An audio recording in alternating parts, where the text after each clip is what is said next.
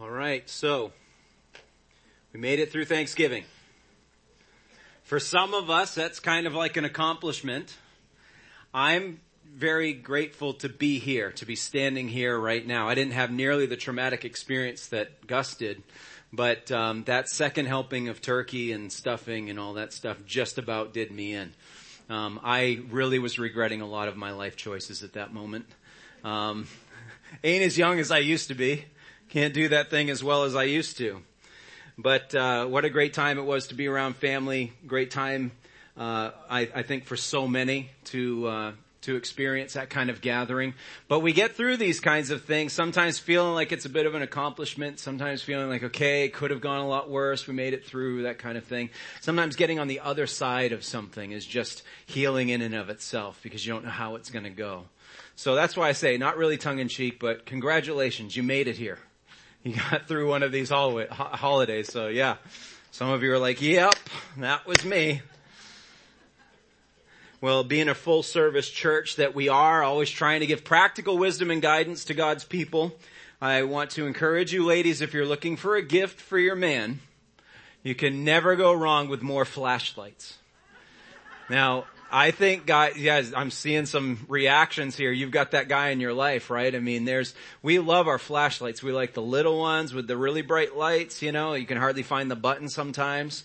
We like the big ones that you can clobber the bad guy over the head. We're never going to do that, but we like that feeling that massive mag light brings us. It's like, yeah, like walking around with a big stick, We have it on our phones. I have mine positioned so much that my app is just right there at perfect thumb reach so I can turn that flashlight on when I need it. I need that kind of illumination to do certain things. I was running into that recently working on something at the house, and without a flashlight, you're in this really dark corner. You can't see all that you need to do. Light, to state the obvious, light helps us get these things done.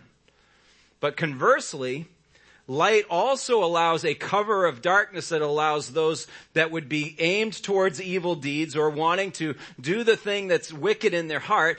Darkness has a tendency to give a cover that allows for more of that to happen. Now, we understood from Asaph last week when we were studying Psalm 73 that lack of consequence is temporary. That those with that wickedness, those with those evil desires, as they move under the cover of darkness, they get away with it for only so long. Asaph gave us an eternal viewpoint on how those things play out.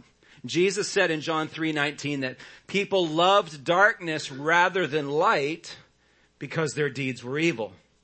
Darkness gives that cover and allows more wiggle room, if you will, for those things to happen.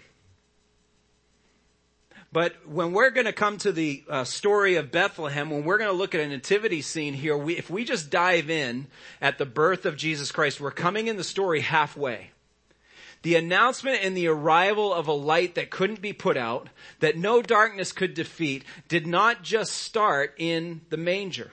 Most of you know all the elements of the story of the Christmas message, but it's very important for us as people of God to be reminded of the fact that we didn't just arrive where God said, you know what, I think it's time. I'm going to send my son, and we're going to send out a positive, hopeful message that carols will be written to, that people can exchange gifts, and that the season of joy will start there.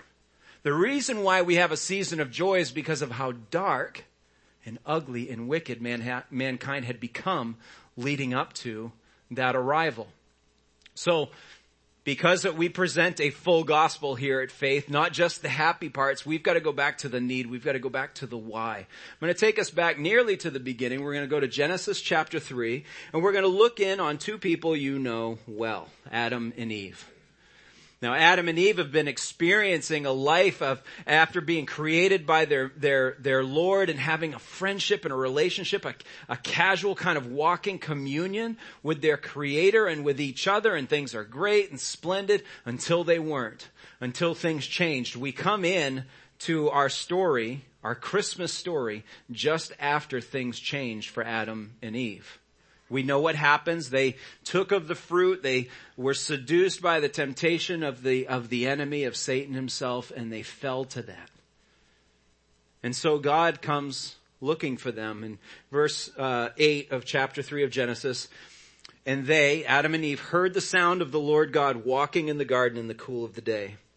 And the man and his wife hid themselves. They jump in the bushes from the presence of the Lord God among the trees of the garden. So let's set up the scene. Let's act it out just a little bit, because I think it's good for us to get tripped up on the fact that they anticipated God walking down a path. They could hear the footsteps of God coming as though it was just any other day, and it was for them. You see, this is what a sinless existence provided for them, was having that relationship. And could you imagine just recognizing the footsteps of God? Here he comes. I wonder if it was a daily experience, if it was the kind of thing where they were reporting to him, hey, we named some more animals, or we found that waterfall in the garden that we hadn't seen before. There's all these new experiences. We can't believe this place that you made for us. This is amazing. And every day would have felt like that celebration, that reporting, that checking in with the one that they loved and appreciated so much. But all of a sudden, they hear those footsteps, and it causes them to find darkness, to find cover, to dive in the bushes, so that when God comes and asks a question he already knows the answer to, there's a sermon in several of these questions just by themselves. The Lord God called to the man in verse 9 and said to him, Adam, where are you? Does he not know? Of course he does. So Adam says, all right, funny story. I heard you coming. I could tell your footsteps because we know you. I mean, who else is going to be walking around here, right? And so we realized we're not literally dressed for the occasion. As you were coming down the path, we realized we're naked, we're exposed, we can't present ourselves this way. So the Lord responds with another question he knows the answer to. He says, who told you that you were naked? This wasn't an issue yesterday. How did this become a thing all of a sudden? That now you know what naked is, and now you're concerned about it, and now you're hiding from me as though I didn't make you? I know what's going on here. Have you eaten of the tree of which I commanded you not to eat? And now Adam does what every responsible spiritual leader of his household, the first household created, will do, right?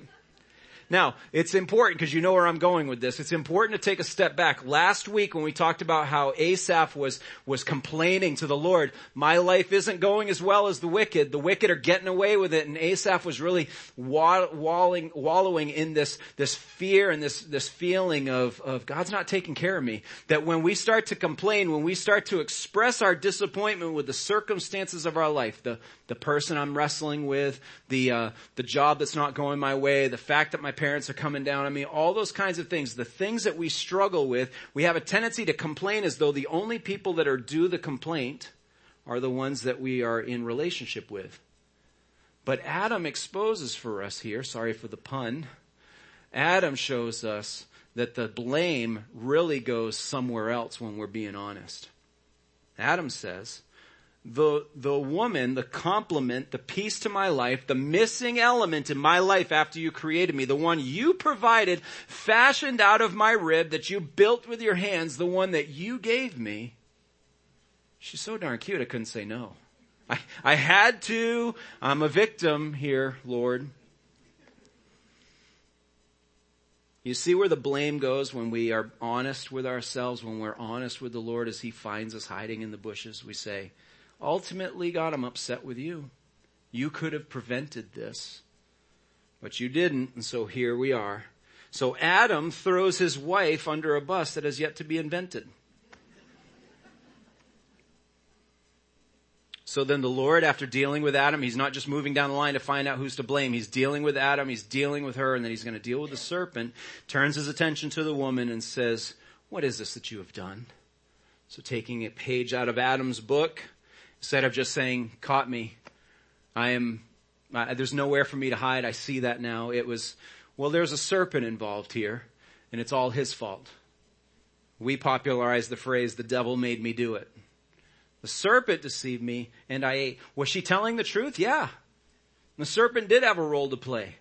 Did Adam tell the truth? Yeah, his wife did say, hey, this tastes really good, you should try it. Forget the consequences. It was all laid bare. They're telling truths, but they're not owning up to their part in the story. So what's happening here as Adam and Eve and all of they're doubling down on their sin and they're hiding from their failures and they're rejecting the Lord. They don't want his gaze to look on them. All of that is ushering in this darkness. It's rolling in like a billowing cloud. It's just moving in. This darkness is coming into the garden that's never been there before. So the Lord says, you got to go. From that moment on, all of mankind, we've been stumbling in darkness, stubbing our toe on the edge of the beds in the darkness of our rooms, trying to figure out the lay of the land, but can't see clearly. We are walking in darkness. And the beautiful passage that our teens read, the Moores did a great job for Advent Candle this morning. Appreciate you guys doing that. In fact, Pastor Gary has lined up several other teens to help us with that for the rest of the month, so that's pretty cool to be able to see. But that passage that they read, the beautiful words that have been inscribed on so many Christmas cards that have informed so many of the carols and the songs that we sing, came at a point of absolute darkness that has been building since the time of the garden. Isaiah, the prophet to Judah, that God's people are divided into two kingdoms at this point. We have Israel in the north, we have Judah in the south. Each kingdom has prophets that God has assigned to them, giving them his words directly to share with the people. And so they are faithful to execute those words of God and to inform the people, most of the time in warning, saying if you don't repent, if you don't turn from your sins, because so much of this was going on in the kingdoms. If you read the books of Kings, what you see is a flip-flopping back and forth of good king, bad king, and you have all these examples before you. You can see a very clear path of the king that comes to power humbly and says, I don't deserve this throne, I can't rule this on my own, I'm going to do things the Lord's way, I'm going to hack down all the idols and all the gods and the poles and all the things that they worship, and I'm cleaning house for the cause of the Lord. He's blessed. The nation's blessed. There's camaraderie, there's enthusiasm, there are all those things. They upset some people, but for the most part, it's a very clear act of blessing. And then you have others who can't wait to get their throne. They can't wait to get there. Often these guys coming to power in their late teens, early 20s. Imagine what that does to someone's head. To have that much power. It's finally my turn. I get all that I want laid out before me. And they reject the voice of the Lord. They reject the work of the Lord, which is often hard to go and start whacking down people's idols. That doesn't always go well. And in Isaiah's case, when he's giving the instruction here from Isaiah 9, in particular the verses we heard in 6 and 7, he is speaking at the time of the reign of King Ahaz. And Ahaz is all mixed up. He's got an allegiance and an affinity for the pagan rituals, and he's linked himself up with a nation, the Assyrians, who are vowing to protect him from all of his enemies, but it'll come at a price. You're going to do our bidding in your land. Ahaz says, works for me, because he's only caring about his reign. I might reign in safety and security because of the strength of my friends, but I'm not going to do things the Lord's way. In fact, he goes the exact opposite way. And imagine the heartbreak of a nation, if they can see it, the heartbreak of a nation whose king takes his only son and burns him in a fire to the god Molech in a sign of solidarity and faithfulness, and where his heart was being brought, and the heaviness and the darkness keeps rolling in heavy in the day of Isaiah to the land of Judah. This is the backdrop. This is the situation that takes place when Isaiah shares the amazing words that we heard earlier. Just prior to chapter 9, we get a warning. Isaiah 8 says they will pass through the land. In other words, it's going to get worse before it gets better. They will pass through the land greatly distressed and hungry. And when they're hungry, they'll be enraged and will speak contemptuously against their king and their God and turn their faces upward. And they'll look to the earth, but behold, distress and, have we heard this already? Darkness. The gloom of anguish. This is what the people are living in, is this gloom, this heaviness of anguish. And they will be thrust into even greater, thicker darkness. Then come the words of Isaiah in the next chapter in verse 1.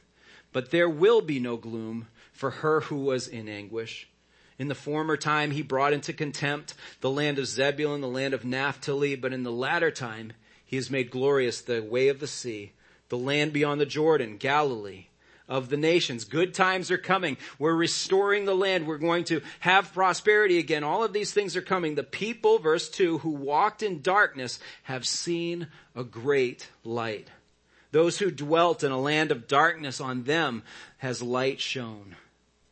Let's skip down to verse 6, where we read, for to us a child is born. The light that's coming to you is coming through an infant, through the birth of a child. To us a son is given, and the government shall be upon his shoulders. Now a nation's starting to hear what they want to hear out of this. We're going to have stability. We're going to have a king who reigns. This is all looking great for us. And his name shall be called Wonderful Counselor. His name shall be called Mighty God. His name shall be called Everlasting Father. His name shall be called Prince of Peace. Of the increase of his government and of peace there will be no end. On the throne of David and over his kingdom, to establish it and to uphold it with justice and with righteousness from this time forth and forevermore. The zeal of the Lord of the hosts will do this. This prophecy comes 700 years before the birth of Jesus in a manger. How would you hold on? Obviously, you're not going to make it all 700 years. Every generation thinks it can't get any worse. In our day and age, as we study in our eschatology, when will Christ come back? What's the point of his return? And we say, it can't get any worse. It's got to be any moment. And yet the Lord tarries and is long-suffering and continues to wait until the moment that he is ready to return. For 700 years, there were some that held out hope that that little light that Isaiah just promised, that a son is coming. There were some that held up hope. Well, that's where I'm sticking my focus then. I am anchored to that dot, that light on a hill. I will move in all of my being, all of my manners, all of my worship will go towards that light. I've anchored my hope in this promise. Where others have seen this tiny little light, this tiny little promise, and it's been so invasive on their evil practices that now they're starting to fear. It's a threat. What do you mean a child's coming? What do you mean a son is given? What do you mean that the government's going to rest on his shoulders? What does that mean to our position? That tiny little light, that distant promise is now this major threat. What I hope to accomplish over the next several weeks as we go through each of these passages and going through our Advent weeks is to break down these 4 titles given to the light that was coming. To look at the Wonderful Counselor, the Mighty God, the Everlasting Father, and Prince of Peace. And understand, first and foremost, what that answered for the Jewish era, but also what does it mean for us today to have the promise of the presence of the King of Kings and Lord of Lords in our life. You see, this is why we couldn't just start in the manger, because if we just come in the arrival of the hope and the light has arrived and we haven't appreciated the darkness, what hope do we have? So as we break down this twofold name, this Wonderful Counselor name this week, in the little bit of time that we have left, I just want to look at those 2 words in isolation and see how they come together for us. I had the privilege several years ago when I always ask permission from my kids before. I shouldn't say I always do. I ask permission sometimes from my kids before I use some element of their life as an illustration. My oldest son wasn't here in the first service. He wasn't around for me to ask, so I talked about him. He's here, so I asked his permission. He was like, "You always do this, but fine." I had the privilege of watching. We went to a talent show that the youth group was having. And this was several years ago. It was a pretty full room in the youth building and stuff. And both of my sons work on illusions and tricks and things along those lines. And I like using them as party tricks when people are over and stuff. It's like do some of these things and do some card tricks or some, pull the coin out of your ear kind of things. And they actually started getting really good at these things where I was like, okay, this is more than just doing that to the 5-year-old and pulling a quarter out of their ear. This is the kind of thing that all of us adults in the room go, how'd you do that? And so I had the privilege of seeing one of these larger, riskier tricks play out in front of a live audience.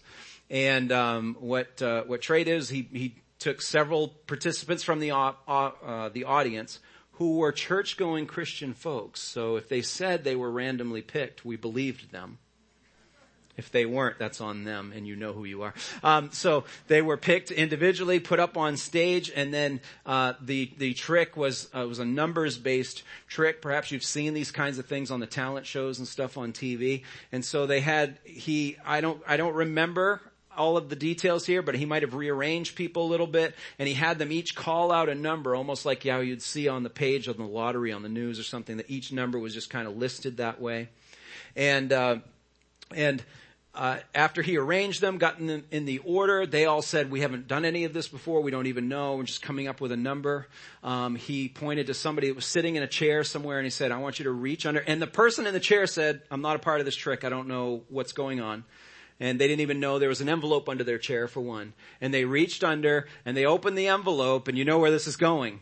That they read the numbers in the same sequence as every random person on the stage said. Hopefully, Trey, I'm representing this trick okay. But all of us, as we heard each number, and you know that feeling, that anticipation, it's building like this is happening. We're really witnessing this. And then the final number's called and it's spot on, and you just had over, couple hundred people just and I'm like, how did I make him? I don't understand this. Who knew this was like, why couldn't you have done this in school?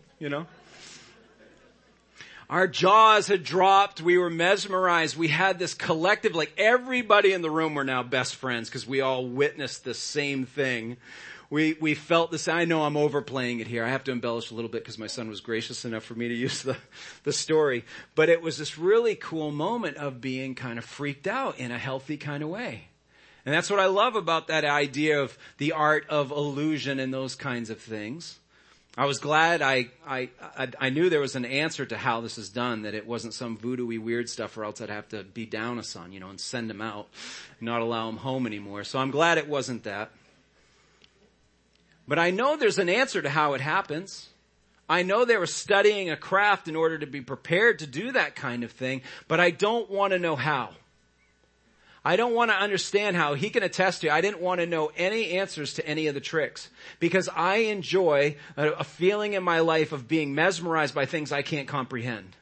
Now, fortunately, I get a lot of those opportunities in life. I'm just thinking about that, going, okay, it's probably, I walked right into that one. But the reality is I want to be in the presence of something where I go, I don't know how to put those pieces together. That humbling feeling of, I often tease about, because I love like big monster stuff like Godzilla and stuff like that. I'm like, that's how I want to go out. I want the Bigfoot of Godzilla coming all over, because I want to just be like, I can't comprehend, I can't escape any of this.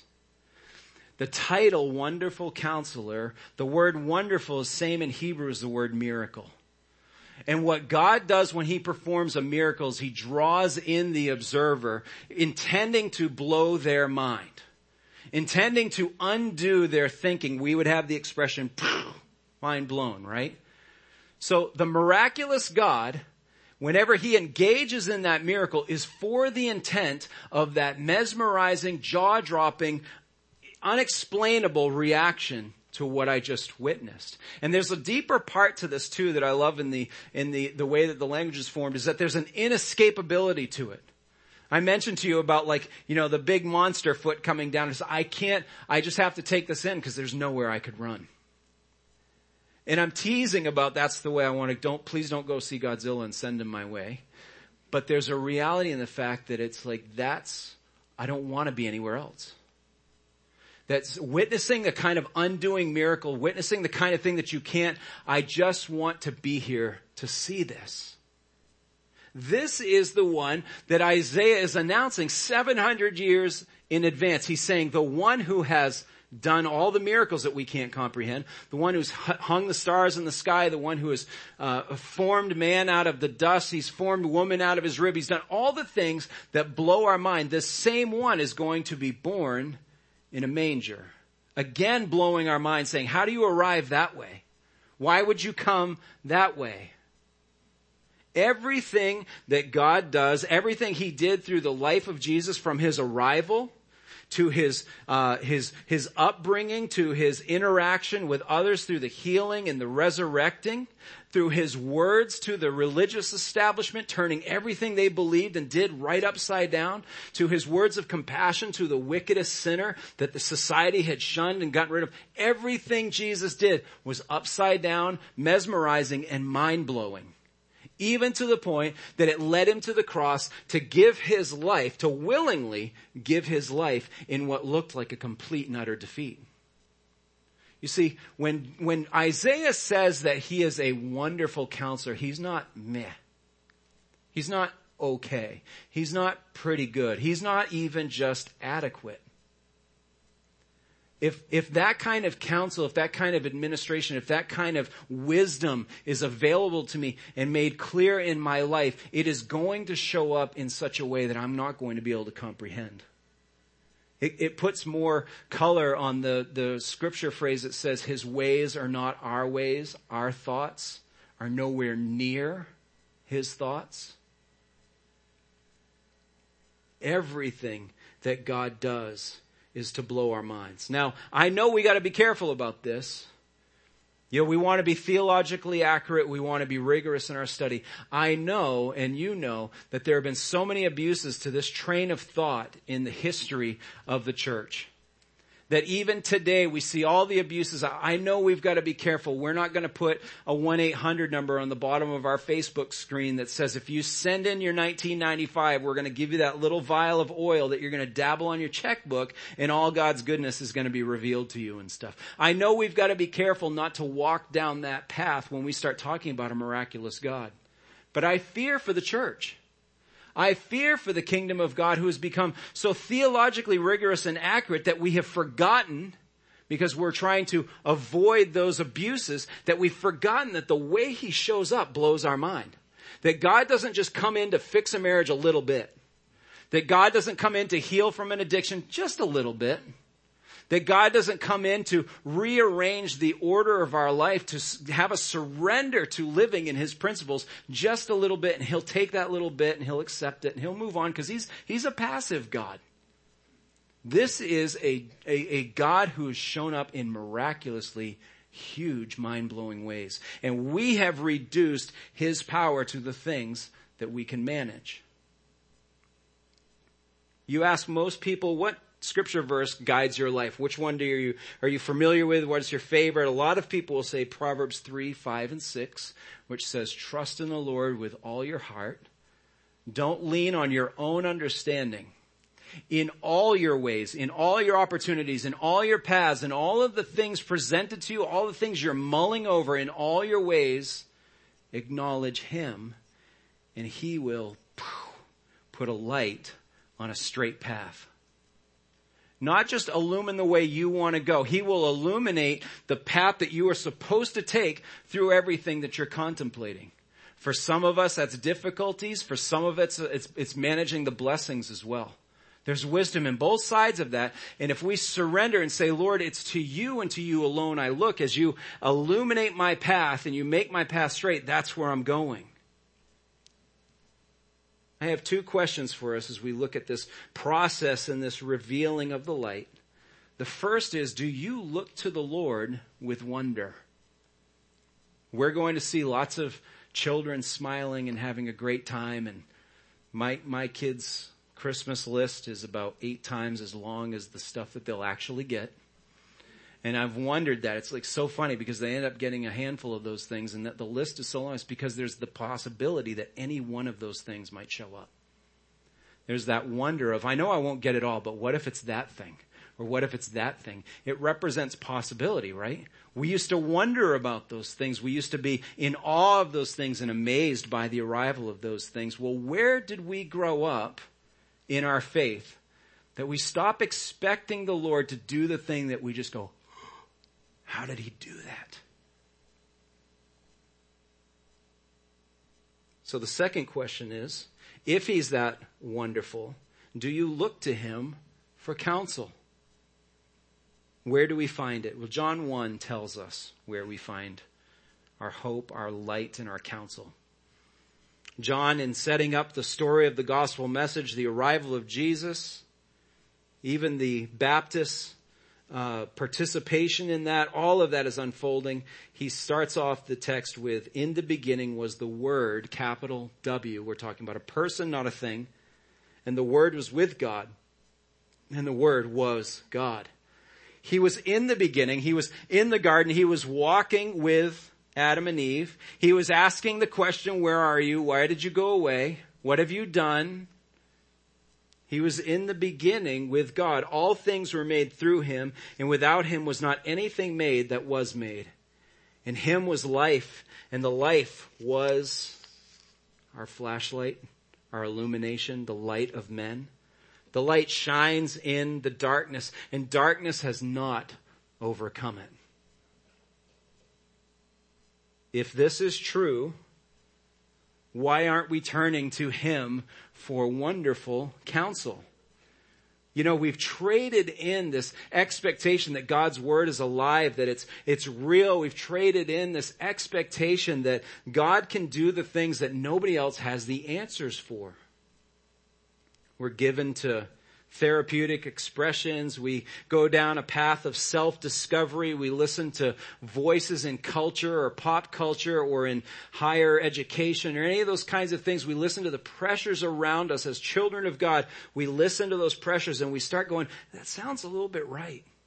Sounds wise. Sounds like the kind of thing I need for today. I get my slogan. I get my healthy statement. I actually think that's partially why a lot of people are starting to, in pop culture, if you've noticed this trend, I've mentioned it a few times, they're starting to come back to the church. You know, the one example I keep running across, it's funny, they seem to be out there with all this stuff, or like Justin and his wife Bieber, Hallie Bieber or something like that. And they're church-going people. And then they're turning around and doing everything else that their life is, they're allowed in their brain to separate all of those things because they're seeing that, and I don't mean to judge them from a distance, but they represent something, a thought here, that they are seeing a principle of let me spell it out for us in Hebrews 4. This is where it is. Verse 12. For the word of God is living and active. You see, what they're seeing is a bumper sticker or a slogan or a meme God who says the things that get me through the day, who inspire me. Hebrews says the word of God is living and active, sharper than any two-edged sword, piercing to the division of soul and of spirit, of joints and of marrow, and discerning the thoughts and the intentions of the heart. And no creature is hidden from his sight. But all, Adam, Eve, listening, all are naked and exposed to the eyes of him to whom we must give an account. The living, walking, breathing word of God lives inside of us, is active. It doesn't lay dormant. It's sharp and effective. It cuts down to the places that we can't even see with the naked eye. It judges the things that we're unwilling to offer up ourselves, that the Lord has to find us hiding in the bushes and say, come on, get out of there. Don't you trust me? Trust me with your stuff. We can deal with this. I am setting up a plan as we speak to carry out that will take a long, long time. Put your hope and trust in that light that we're pointing out. We start to repair things, Adam. Start to repair things, Eve.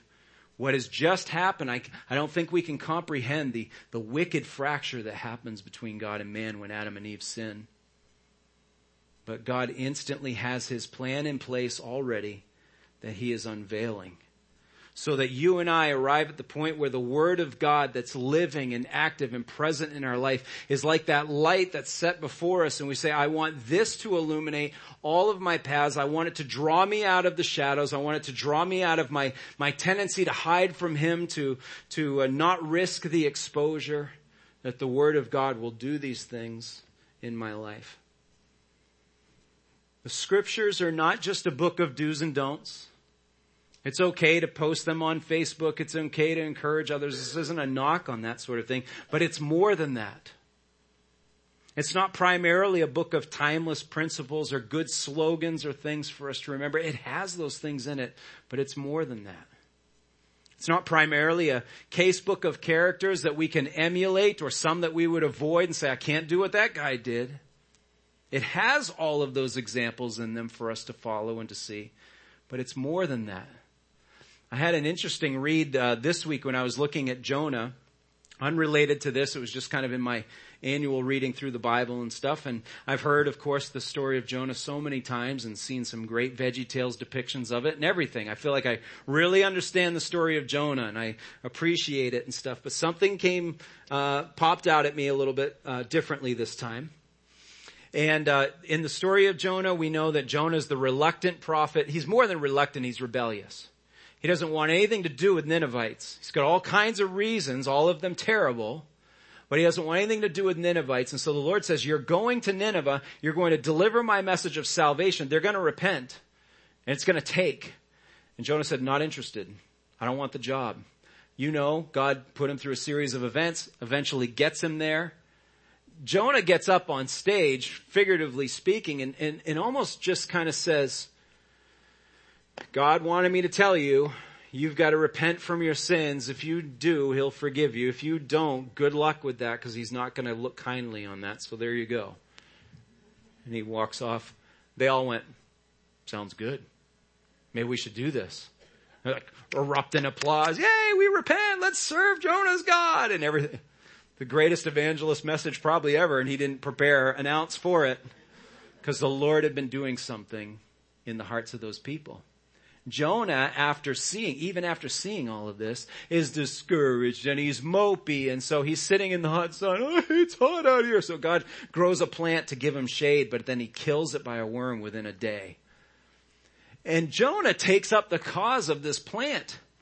He says, why would you do this? What did that plant ever do to you? It was only here for a day. Now I'm hot again. And then God says, he says, Jonah, why do you have such compassion on a plant that's only been here for 24 hours when I have been watching an entire nation defy me, rebel against me, and I have laid the groundwork to deliver them from their darkness, to rescue them from their hopelessness, to forgive them of their sin? I have sent you here to do that. You say 2 words and it works, and you have no compassion on these people.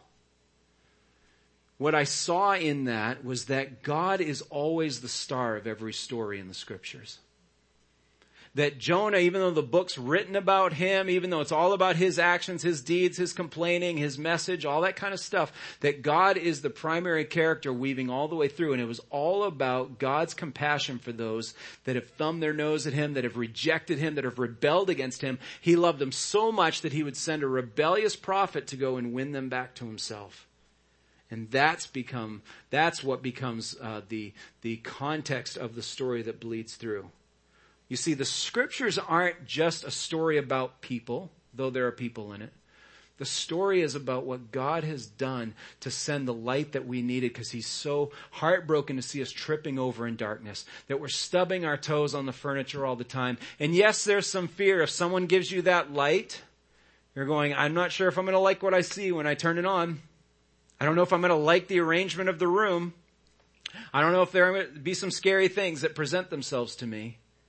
But if we're hungry enough for the arrival of this light, if we're convinced of the wonder of the counselor and we invite that into our life, you can't reach for that flashlight fast enough. He's dropped jaws in history. He's dropping them currently, and he will continue to do so, because that's the God of miracles that is shining a light on your dark situation so bright. Why are you resisting? Why do we resist? Why is it so much work for us? And this is a point of confession as well. Why is it so much work for us to be around the wonderful counsel of the Lord?